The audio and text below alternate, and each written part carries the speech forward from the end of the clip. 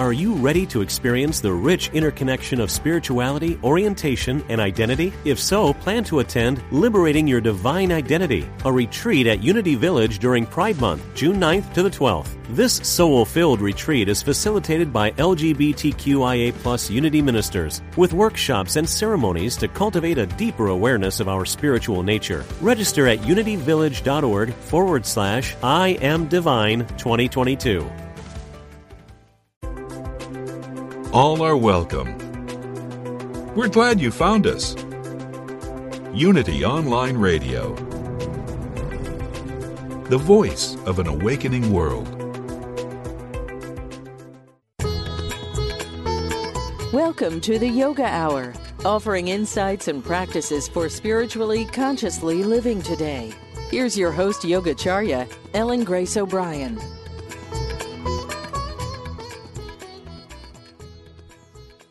Welcome to the Yoga Hour, where we talk about yoga in all its depth and breadth as a path to spiritually conscious, fulfilled living in today's world.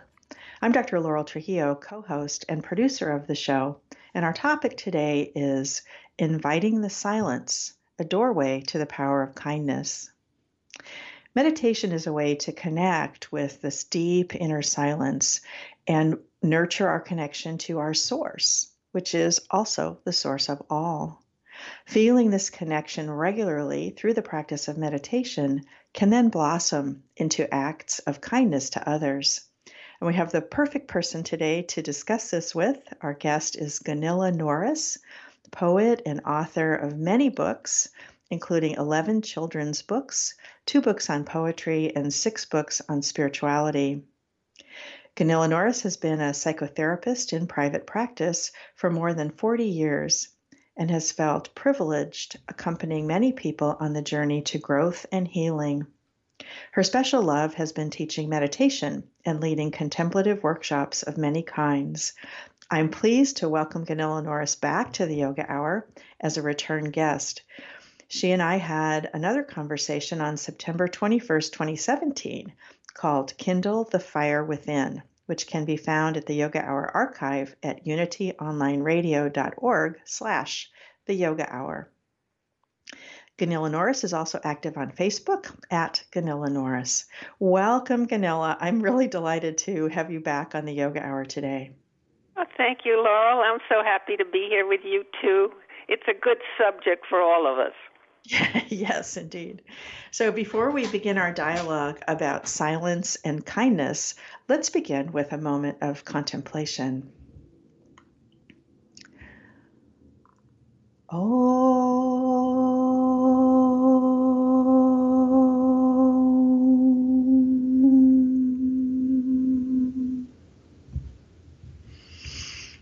So let's start by just bringing ourselves present, wherever we are, whatever we're doing, just taking a moment to really notice our bodies in space, whether we're standing, sitting, walking. Just feel our bodies in space and feel the surfaces that support us. And then let's turn our attention to the breath. A wonderful way to bring ourselves fully present is just to take a fully conscious breath, noticing as we inhale and exhale. Noticing the cool air coming in on the inhale and the warm air flowing out.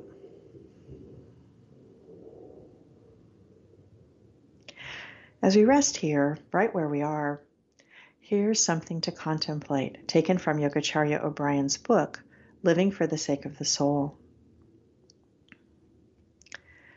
To see clearly, journey within to the mountain of God. Discover your place of solitude, the higher consciousness where thoughts cannot intrude. When restless thoughts subside and you experience clear awareness, let your attention remain there. When you reach the summit of inner peace, stay a while. Luxuriate in the expansiveness of supreme consciousness.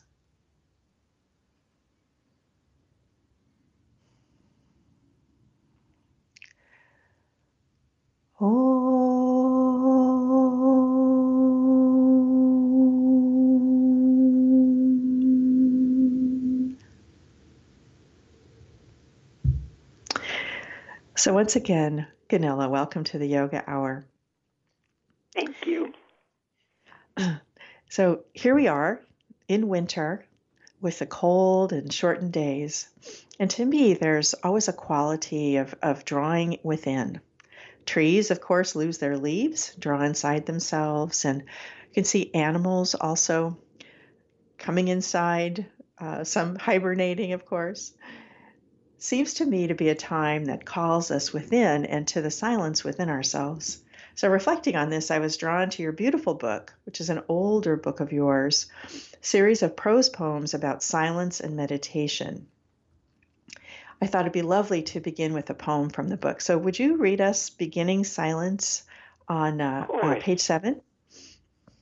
Within each of us, there is a silence as vast as the universe. We are afraid of it, and we long for it. When we experience that silence, we remember who we are, creatures of the stars, created from the birth of galaxies, created from the cooling of this planet, created from dust and gas, created from the elements, created from time and space, created from silence. Silence is the source of all that exists, the unfathomable stillness where vibration began, the first oscillation, the first word from which life emerged. Silence is our deepest nature, our home, our common ground, our peace. Silence reveals, silence heals. Silence is where God dwells. We yearn to be there. Mm. I just love that. That's so beautiful. Thank you. So the book that you just read from, Inviting Silence, is from 2004 and is one of the many books you have written about meditation and spirituality. And then your most recent book is Great Love in Little Ways, Reflections on the Power of Kindness. So in preparing for this conversation, we realized that the two topics, silence and kindness, naturally fit together. In the teachings of yoga, the goal is to realize who and what we are as spiritual beings, or self-realization. And then as we come to know our oneness with the divine and with each other, kindness just comes naturally, just happens. I thought that in the first half of the program, we can talk about inviting silence, which is more about meditation. And then that will lead very nicely into the second part, where we'll talk about kindness and your book, Great Love in Little Ways. So in the introduction to your book, Inviting Silence, you say that people come to you looking for meaning in their lives. So how do you see meditation practice as a way of finding that meaning? Well, simply sitting still for even a short time can be a really huge thing for some of us. Then learning to pay attention in that stillness to our breaths, a meaningful word or image, help us to gather what's scattered and unanchored in us.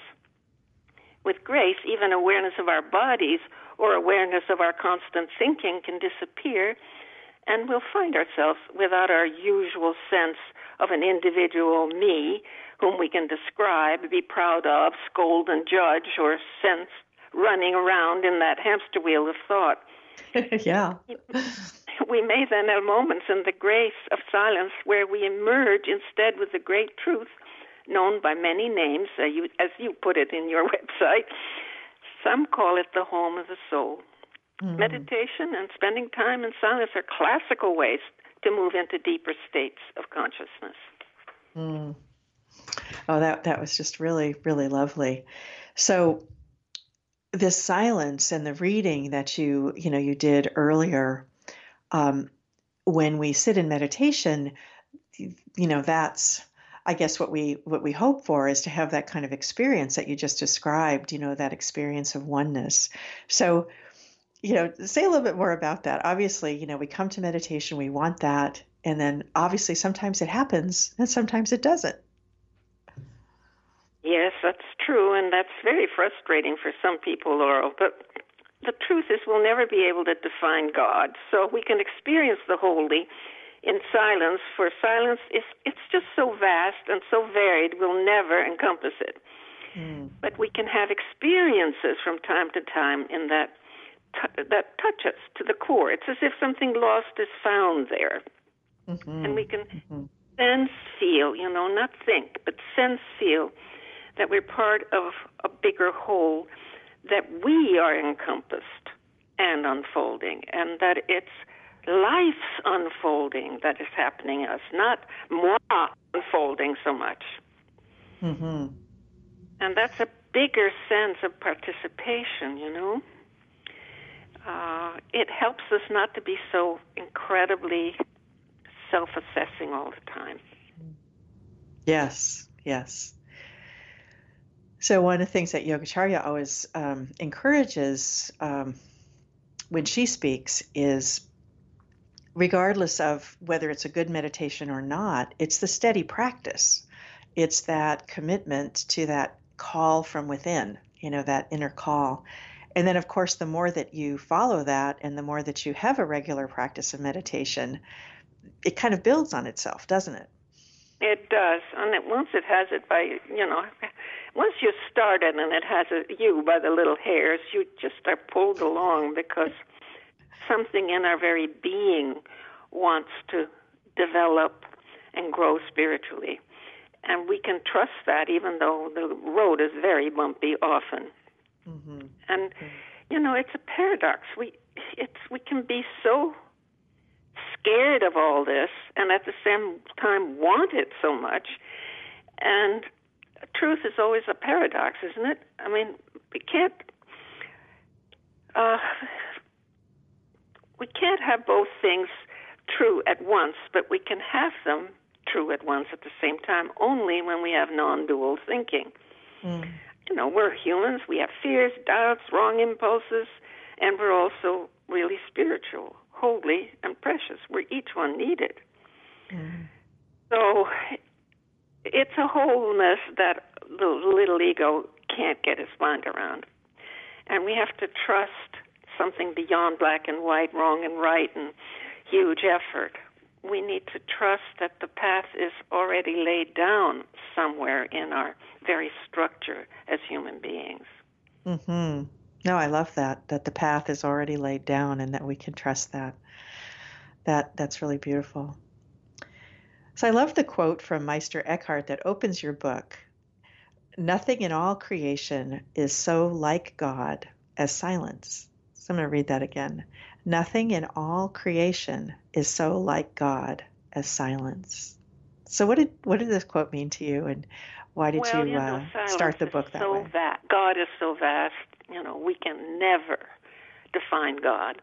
Silence is so vast. We can never understand all of it because it holds everything. So what happens for a human being is that we can have tastes or small experiences of God as reality in the way we can perceive it, but all around that is a huge unknowing, and we use silence, the word silence or darkness or unknowing to describe that, which can't be known with the egoic mind, the mind that's, does this and that kind of thinking, this or that, because it's a dual mind. But when we're in that non-dual mind, we can tolerate being in unknowing, which is where we are met by the Spirit. And that takes a lot of practice,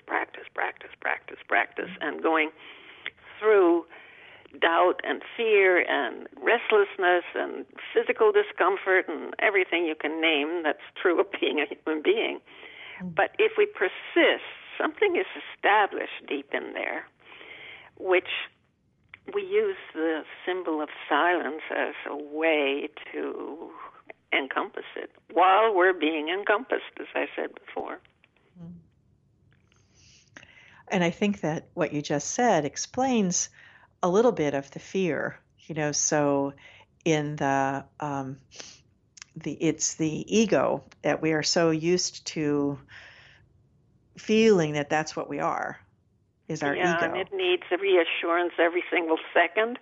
Right. So and it has work. A sense that the silence and all that is there is beyond it. And perhaps that's the source of that fear. Absolutely. That you point to. I love that part of the poem that you read earlier. Within each of us, there is a silence that is as vast as the universe. We're afraid of it, and we long for it. Yeah, we do. People come, to somebody like me, a psychotherapist who has a spiritual orientation, because they're yearning. Right. They're tired of so much efforting that doesn't fill that depth that they feel that is yearning. And so meditation is a terrific adjunct to psychotherapy and to healing, because we touch on other states of consciousness where growth and health and love and comfort reside.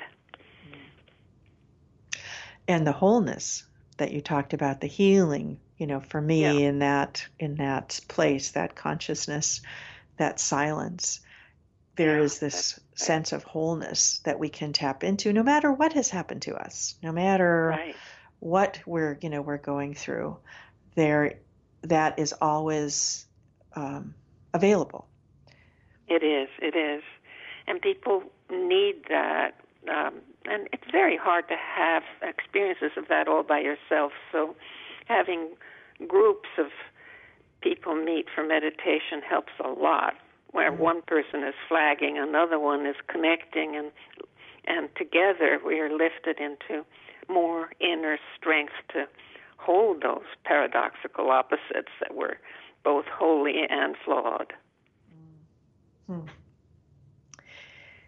So in your book, you talk about making choices.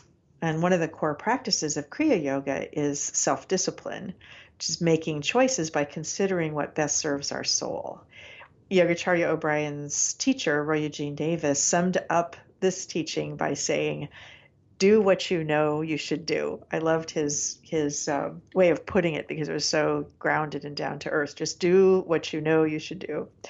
On page 38 of your book, you say, our automatic selves act without choice. Our knowing selves are wise and selective. Would you say more about that? Yeah. When you spend more time in the practice, you will notice more often when you're off. It's a icky physical feeling. Even if it's not necessarily about food or exercise, it'll be I'm not the me I want to be. It's an icky overall, it's kind of like a jammed, energetic feeling. Yeah. And when we have those and we start to notice them, then it's a time to say, hey, we might be overworking, over-listening to the television, overeating, over-exercising, and that leads to overwhelm, obviously. So paying attention to the icky feeling is a very good practice. And that gives you a pause, and you can say, well, okay, what needs to be chosen here instead of what I do automatically because I've done it for 30 years. Right. Maybe I can start the day by being a little quiet and asking, what is my whole organism? What does my life need? And most of the time, it's what you're getting the excess out of it. Because we are a culture of excess. We know that. Yeah.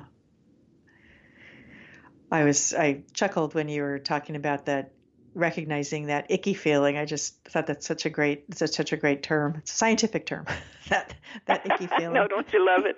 But people know what icky is. So. Yeah, but people know. I mean, people know what that is, right? Yeah, that's right. So in the next segment, we're going to be talking about the practice of kindness. So how do you see these two relating? How does our practice of meditation support our practice of kindness? Well, we were just talking about how meditation helps us self-correct and a lot. And those self-corrections make us more aware of ourselves as well as awareness of others. And you know that in the old days, before we were even conscious beings, we had this old brain, we call it the reptilian brain, that just watched out for what's wrong and survival at any cost, and has a certain kind of viciousness to it because it's all about survival. It's not about blossoming and growing. It's about just being able to exist. But in our even then, there is a kindness gene, because they've found flowers, for instance, in burial grounds of very ancient people. So kindness is a new part of the brain.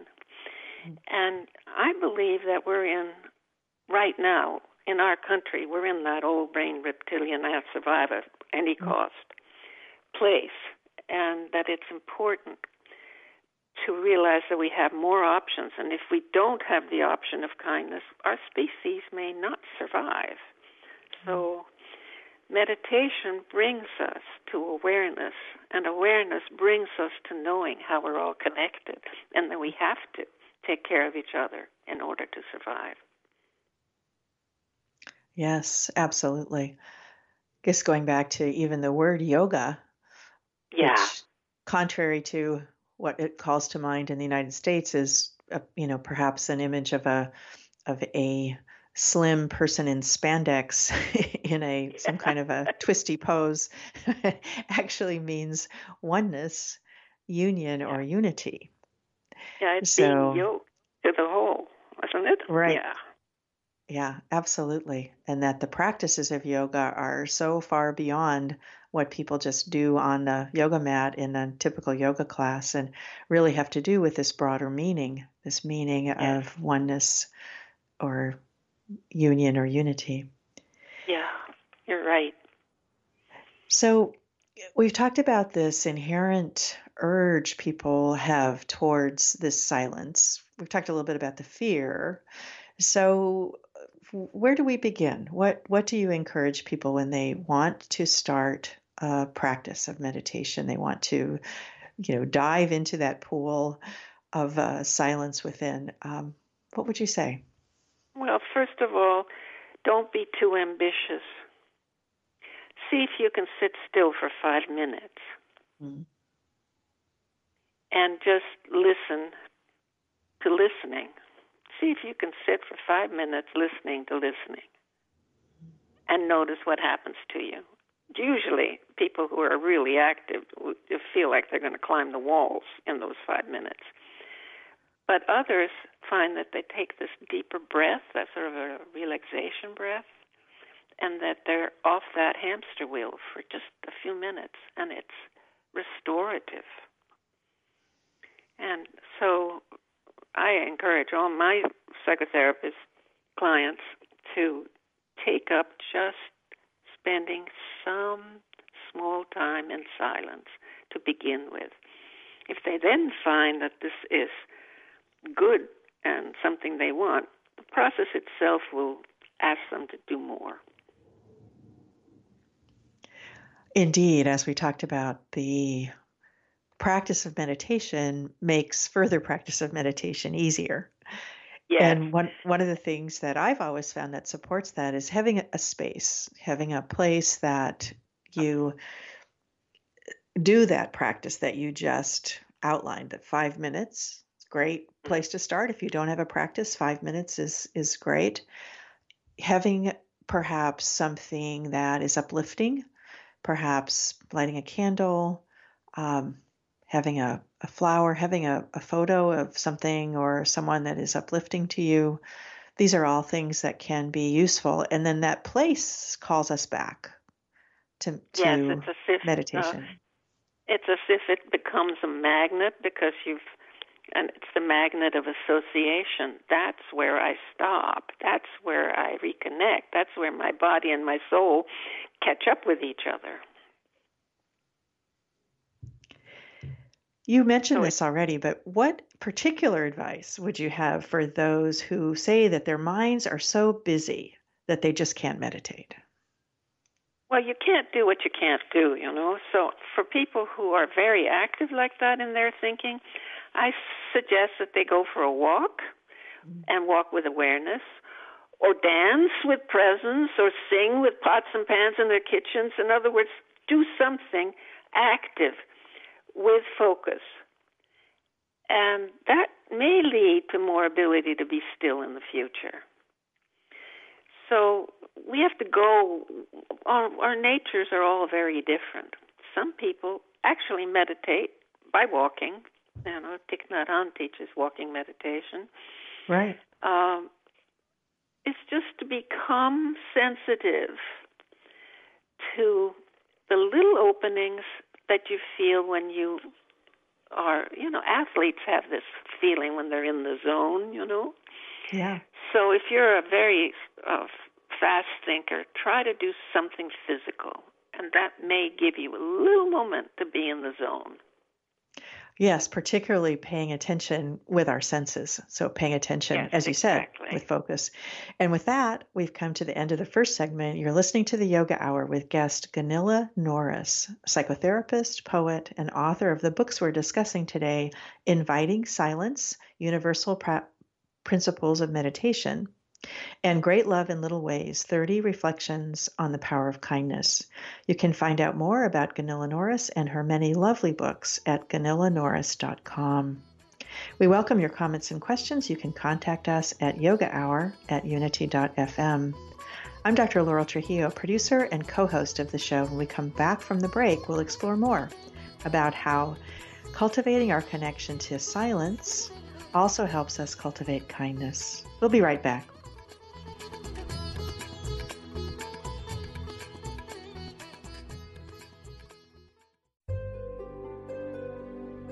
Discover the power within. Unity Online Radio. The voice of an awakening world. You're listening to the Yoga Hour, Living the Eternal Way with your host Yogacharya, Ellen Grace O'Brien. Welcome back from the break. My guest today is psychotherapist, author, and poet Gunilla Norris. And we've been talking about cultivating our relationship to silence through meditation. And now we're going to turn our attention to how cultivating kindness in our lives is a spiritual practice. So ahimsa, which is a Sanskrit word meaning harmlessness, nonviolence, or kindness, ahimsa, is a foundational practice of Kriya Yoga. Ahimsa was the foundation for the teachings of Gandhi and Martin Luther King. And I love the way that the Dalai Lama describes his religion. He says, kindness is my religion.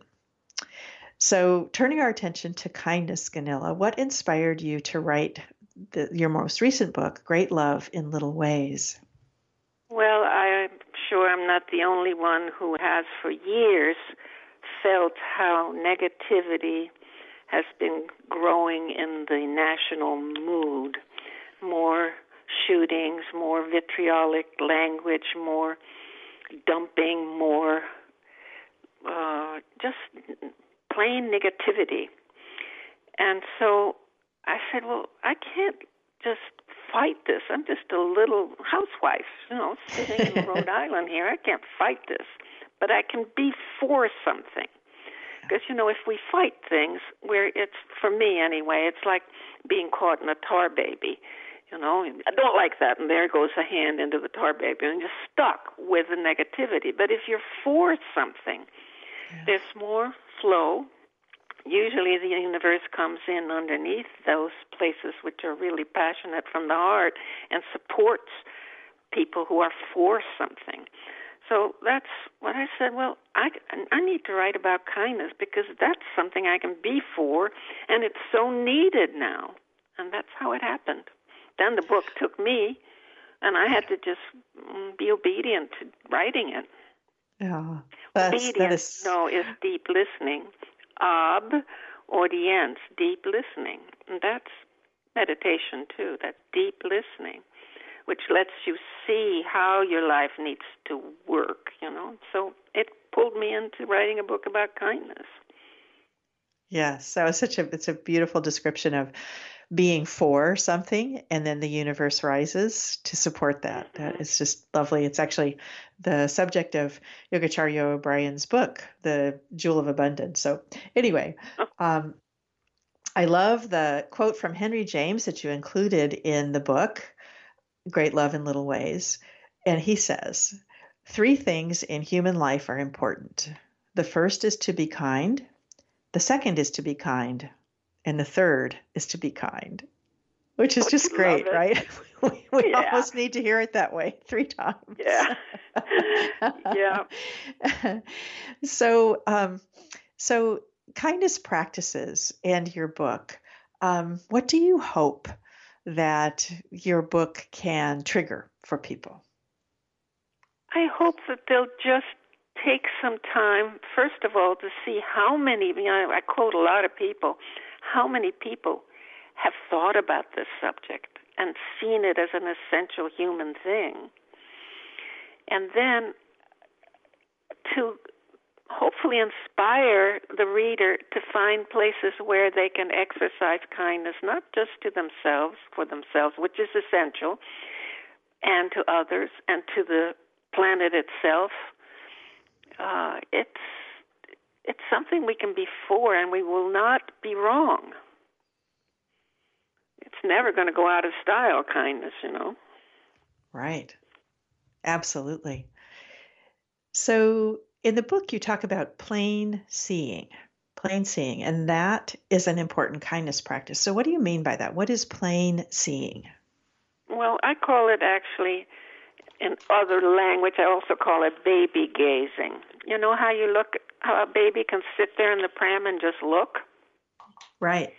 And they haven't started assessing, this is good, this is bad. They're just looking. It's kind of an innocent perceiving. So I think if you spend just a minute in front of the mirror in the bathroom and baby gaze at yourself and try not to be in evaluation of any kind, just seeing. It won't say, I'm bad, I'm good, I'm wonderful, I'm ugly, I'm wrinkly, nothing of that. Just, I'm a soul and I see myself in the mirror. That over time helps us learn to see others like that. I love what Bishop Tutu taught, and it's an African aphorism. And he says, it says, I am because we are. But we need to look and see, I am. Because the moment you see, that's the ancient Hebrew word for God, I am, that I am. So to be able to see your amness without layering it, then you're more able to see other people's amness. And I call that baby gazing. And it's a wonderful thing to do. You go sit in the park and instead of people watching, which is full of assessment, baby gaze. Put yourself in a big pram and just have the freedom to just see. It's a beautiful practice. Mm. And then how does that plain seeing or baby gazing, how does that help us with kindness practices? The simple fact that you're not assessing is kindness itself. Mm. You're allowing things to be as they are. That's kindness. That's presence. It's a huge practice, actually. But it's simply, we don't like things to be so darn simple, but that's really simple. Just be there and leave assessment behind. It's the kindest state you can be in. Mm. Then you'll know if something comes up that has to be done, you'll be ready to do it. But just that is a prayer. Mm. And it's a prayer that reaches out to whatever you're looking at if you're baby gazing. Yeah, that's just really beautiful. That in itself, that witnessing, that non-judgmental awareness is itself a gift, a kindness. That's right. We just don't know how much value there is in just presence with each other. I was talking to a man in the swimming pool the other day, and he goes to see a vet who's 93 years old, who is full of complaint in every which way, but he knows this man is going to show up at 11 every Saturday. And that's an anchor for him. And the man just sits there with him. Mm. It's huge. It's a kind act because he's not forcing anything to happen. He's allowing the man to be a complaining old codger. Yeah. And yes. that's safe, so you know? often we will perhaps notice in ways in which we are kind or unkind to others, and yet we forget to notice that same thing about ourselves. It's not unusual for us to say and even do things to ourselves that we would never in a million years say or do to others. Often those negative messages come with us from childhood, and Yep. perhaps are the source of this lack of self-kindness. And you have a whole section on self-kindness in the book. So yeah, say a little bit more about self-kindness. Well, it's almost impossible to be kind to others unless we're kind to ourselves. The scales will be so out of alignment if we're just kind to others. We'll blow up or do something compensatory. That's a mistake because we're out of balance. You see that a lot in caregivers, you know, give, and then they just have to erupt. To know that I am because we are, you are as much a precious person as the other person you're caring for or helping. And love your neighbor as yourself. Well, you need to be loved too.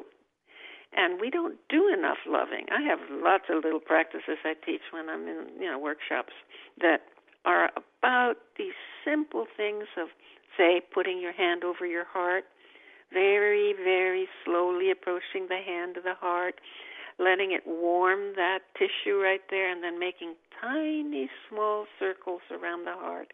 Just saying, you know what? I have a heart. I am a heart. I'm heartful. I can receive heartfulness.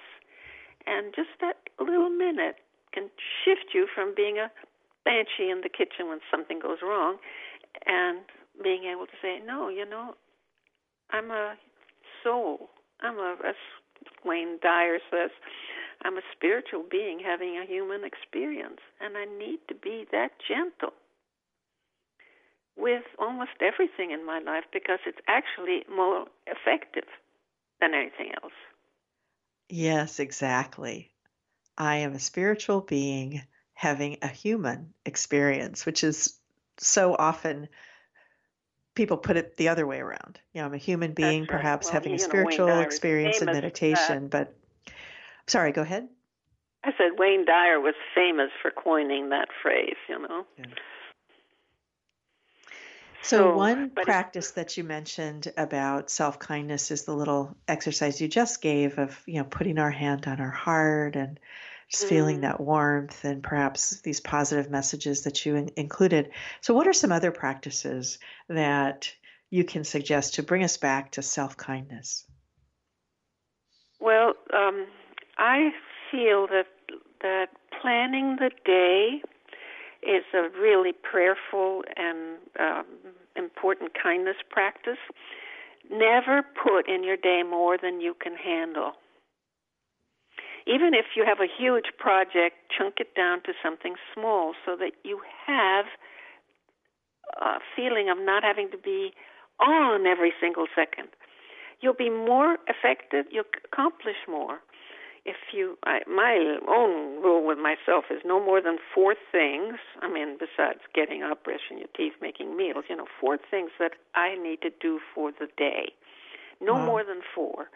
Because then I start to run, and then I get cranky, and then I'll let fly.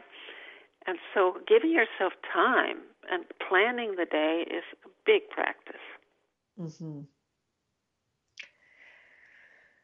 So with that, gazing at yourself is one thing. selecting more carefully how much you'll do in a day, and then taking frequent breath breaks. I learned this from my husband. He would finish something, he'd sit down, he'd breathe a little while, and just honor that a unit of meaning had been finished. He finished something. And when we do that, over time, we'll discover we're actually breathtaking people. And I meant that. That's great. So little mini breaks all through the day is a wonderful, both meditation and kindness practice. Yeah.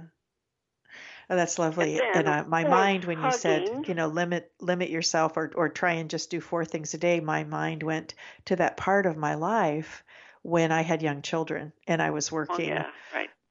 Pretty much full time, and my husband was traveling and, my day was far fuller, than 4 things, but I can totally see what you mean. And having those few moments of silence at the beginning of a day, and then perhaps a few moments planning your day, perhaps getting up a little bit earlier. So I would love to do that when I had young children, to be up before they were, to get myself together just for a little while. It didn't take long, but that could make all the difference in the way that the day went. Also, Laurel, giving and receiving hugs is a very wonderful kindness practice. Yeah. So, Gunilla, you mentioned this. There's so much going on in the world today that is negative, and we can really feel overwhelmed and become paralyzed because we don't know what to do. We don't know how to do it. We may feel that what we have to offer isn't enough. We may feel kind of a sense of nihilism. It's like, why bother if there's so much wrong that I can't fix? So what do you say to someone who's overwhelmed like that? Well, first of all, I have to say something to myself, which is I can't fix this for him or her. Right. That putting a stop on needing to fix is a kindness practice. And, big and, capital letters, being present to that person while knowing I can't fix it is a compassion practice. It's a kindness practice. You can put your hand on their shoulder. You can just be present. And your beingness that doesn't add to their overwhelm can be just that little chink in the door, that keeps the door open to letting more in for them. So if you can get them to talk about what's on their plate and put it down on a piece of paper, it's very helpful, because getting it out of your head and onto a surface, helps you distance from the overwhelm and all that has to do. You can see, it's like a map, you can see where the pressure is. And then you just let them think about that. Is there anything you want to change about this? But you are not fixing.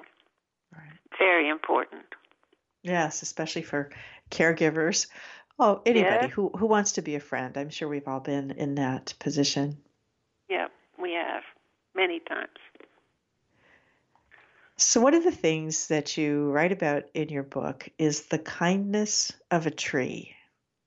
Oh, I love this. So can you describe that for our listeners?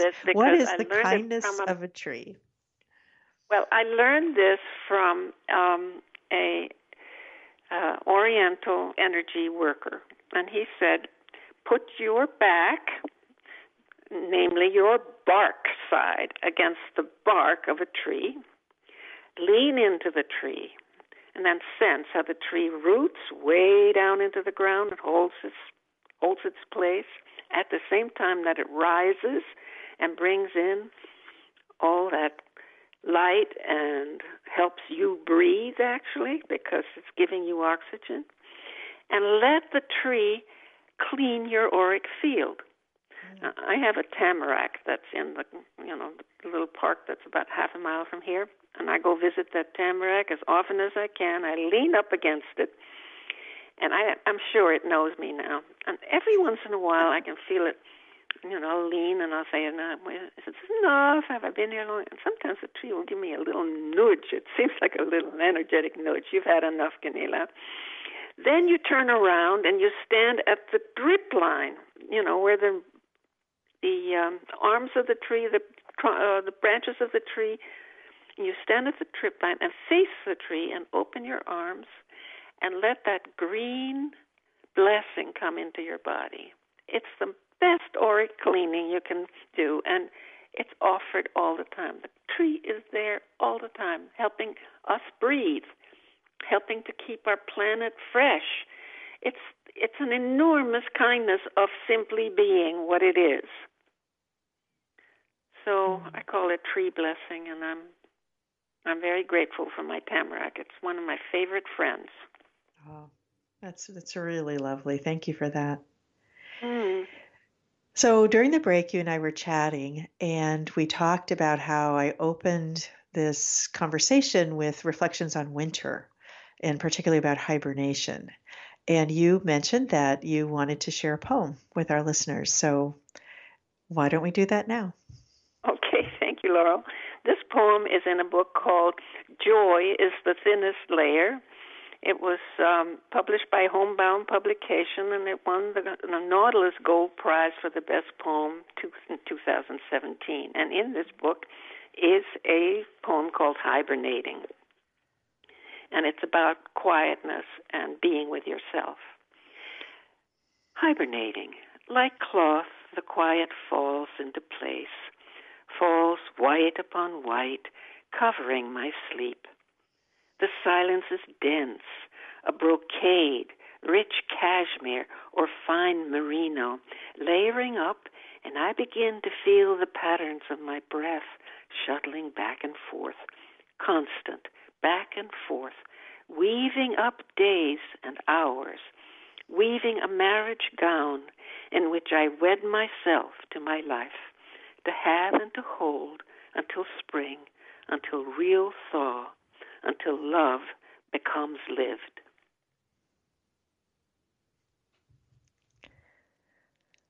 Thank you so much. That was so beautiful. It just really captures this essence of winter that we started with. Yes, it does. Yeah. So we've got about 3 minutes left or so, and I wanted you to have a chance to leave some words of inspiration or encouragement with our listeners. So, do you have? Go ahead. Here's what I would say. Try to meditate however you can, not the way you can't, but however you can. Rest more often so your souls can catch up with your bodies. Be for something and work on that, because being for something allows the universe to be for you. And then be grateful. That's about the best advice I can give. Really wonderful. Really, really, really simple and important. Every one of those. So actually, say them again. Say those 4 again. Sure. So meditate the way you can, however you can. Rest more so that your soul can catch up with your body.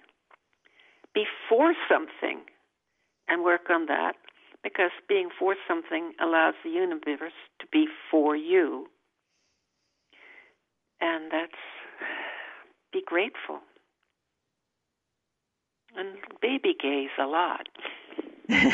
Baby gaze a lot, yes. Wonderful advice for this winter season, for any season. I think that's wonderful. And we still have about 2 minutes or maybe a minute and a half. And let me just allow you to give us a preview, a sneak preview of your upcoming book, which you said is going to be published, did you say in March? No, in April. It's called Touched by Blessing, and it's a memoir. It's a little memoir. My editor at Crown always said, you're incapable of writing a big book, Gunilla, so all my books are getting smaller and smaller. So it's a little memoir, but it's about blessing and experiences. I often don't write about myself so much, so this was an experiment. and I'm hoping that it'll be of use to people.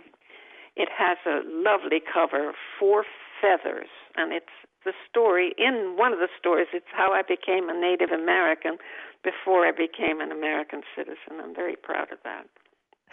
Oh, that's lovely. That's really lovely. I did also want to mention another book, that the one that we talked about in our last conversation, Match, which I think is also a really, really lovely book and a lovely practice. Can you just say about a minute worth of that about that? Just another of your books. Well, in all my books, I've tried, I call it almost kitchen spirituality. It's always about something that you do anyway. First book was Being Home, is all about the chores you have in the house. So I've been walking around the simplicity of the everyday. And with this book, I took up the meditation of a matchbox and came up with a practice that people can do by, you'll have to read the whole book to get it, but that you strike a match every day with an intention, and you let that intention burn into you somehow. The flame, the smell, the act, and it helps you keep a focus over 90 days, period. And the book has 90 little meditations in it and tells you how to do the practice. I've been doing it for 29 years straight, and it has served me very, very well. So I hope people will look into it. You can find that on Amazon. It's just a surprise to me that all the books are still in print, and there it is. So and that one is easy to remember because it's called Match. And I was just thinking, as you were describing it, how wonderful it is, because it's a very short practice for all those busy moms out there. If you want to do one thing and you don't think you have 5 minutes to do meditation, get that book and light a match every day. Yeah, right. And with that, there's a little preparation and intention in addition to that, but exactly. With that, we've come to the end. You're listening to the Yoga Hour. It's been my pleasure to share this time with you. I'm Dr. Laurel Trujillo, producer and co-host of the show, and we've been discussing Inviting the Silence, a Doorway to the Power of Kindness, with Gunilla Norris, the author of the 2 books we've been discussing today. You can find out more about Gunilla Norris and her books at her website, gunillanorris.com. Thank you so much for joining me today, Gunilla. I've really enjoyed speaking with you. I love being with you, Laurel. Thank you. Join us for our next program on January 30th, when my guest will be clinical psychologist and meditation teacher, Dr. Radele Weininger, author of the book Heart Work, The Path of Self-Compassion, 9 Simple Practices for a Joyful, Wholehearted Life. The Yoga Hour is a service project of the Center for Spiritual Enlightenment, a meditation center in the Kriya Yoga tradition. Remember to subscribe to the Yoga Hour podcast at iTunes or Stitcher, or wherever you get your podcasts. If you're enjoying the show, share it with a friend. Thanks to the Yoga Hour team, regular host, founder, and director of the Yoga Hour, Yogacharya O'Brien, assistant producer Ann Hayes, CSE's Global Media Outreach Manager Holly Gray, and Jeff Comfort and Louis Pagan in the sound booth at unity.fm. I look forward to being with you again. Until then, remember, you carry your own healing and wholeness within you. Share your peace and joy with all you meet. Bye now.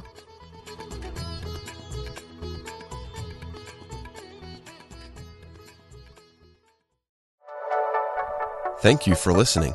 This is Unity Online Radio, the voice of an awakening world.